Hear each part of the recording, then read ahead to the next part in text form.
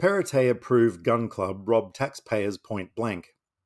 The gun club at the centre of a New South Wales Liberal government corruption scandal became a financial disaster at the expense of taxpayers. Anthony Clan reports. New South Wales Wagga Wagga would become a blazing star of the southern universe thanks to millions in taxpayer grants, disgraced former state MP Daryl Maguire told Gladys Berejiklian in a secret recorded phone conversation. The reality is more crash and burn. The $5.5 million Wagga Wagga Gun Club Function Centre project at the heart of the probe that felled Gladys Berejiklian as New South Wales Premier has turned out to be a taxpayer disaster, and even a financial albatross for the club itself. None of the major conferences flagged in an updated business plan used to get the highly contentious grant over the line has materialised in the 5 years since the 1,000-person function centre opened its doors. Analysis of the Australian Clay Target Association's annual reports shows that since opening in early 2018, the sprawling 2,200 square metre facility, the Range Function Centre, has notched up $823,793 in depreciation. That's more than double the entire revenue the facility has brought in over the 5 years, before deducting any costs.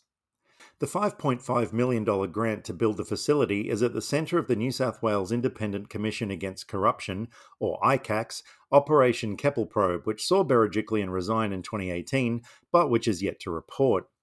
Pursued heavily by Daryl Maguire and allegedly pushed by Berejiklian, first as New South Wales Treasurer and then as Premier, the fast-track gun club grant was unusual on many fronts, the ICAC has been told. The Director of the New South Wales Office for Sport, Michael Toohey, has said the business case, prepared by consultancy GHD at taxpayer expense, was deficient and flimsy, with imaginative claims of community benefit. The project did not meet the New South Wales government's own standards and policies. Former New South Wales Sport Executive Director Paul Dawn has said his department didn't consider the project stacked up, and he was surprised to hear it had been approved. Nigel Blunden, a senior advisor to then New South Wales Premier Mike Baird, summed up his thoughts in an email to Baird in late 2017. Sometimes you gotta say WTF. His recommendation? Oppose. An in-depth review of the project 5 years on shows those concerns were well placed. The project was to create up to 91 FTE, or full-time equivalent, and 86 resident jobs, deliver over $2 million a year to the local economy, and provide international promotion of the city of Wagga Wagga, regional Australia, and Australia as a whole. It was to host 4 400-person conferences and 2 800-person conferences each year. Instead, demand for the facility has been so low that the project's not only a woeful deal for the New South Wales taxpayer, it's a financial burden for the club, which received the $5.5 million in free money. Over its 5 years of operations, the average annual revenue for the function centre, which cost $6.8 million according to the accounts, has been just $97,000 a year. Taking out operating costs including catering and maintenance, that figure falls to $53,700 a year. Take out overheads such as electricity, water, gas, insurance, security, and licensing, which the club does not individually apportion to the facility in its annual reports, and the results are worse again. In 2019, the gun club hired an events coordinator for the facility, but she resigned in 2020 and appears to have not been replaced. At the heart of the failures is the failure to attract major events, which was precisely what got it over the line after some rejigging of the figures.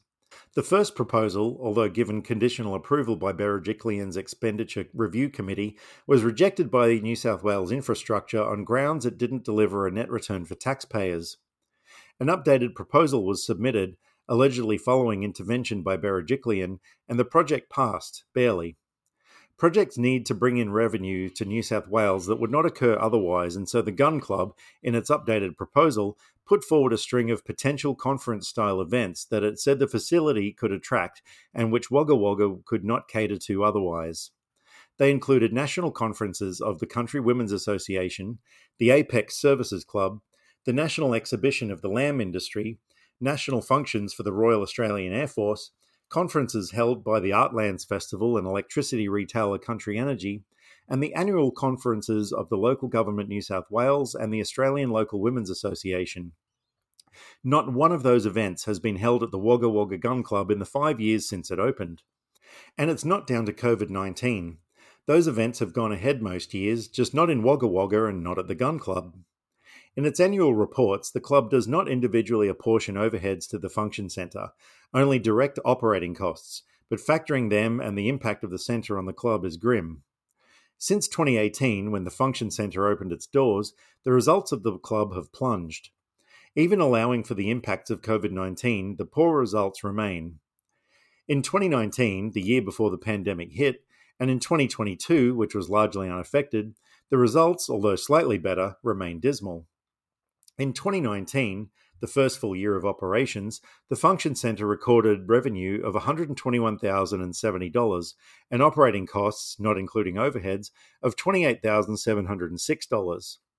In 2022, it delivered total revenue of just $134,117, with operating costs of $39,494.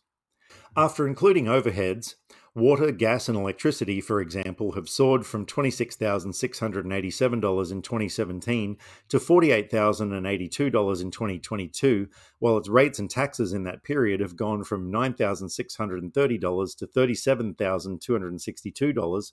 The function centre is weighing down on the financial position of the club as a whole.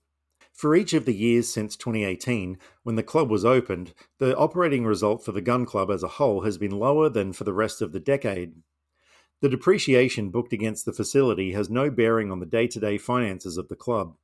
It's an accounting entry, but it helps to shed light on the performance of the taxpayer-funded project.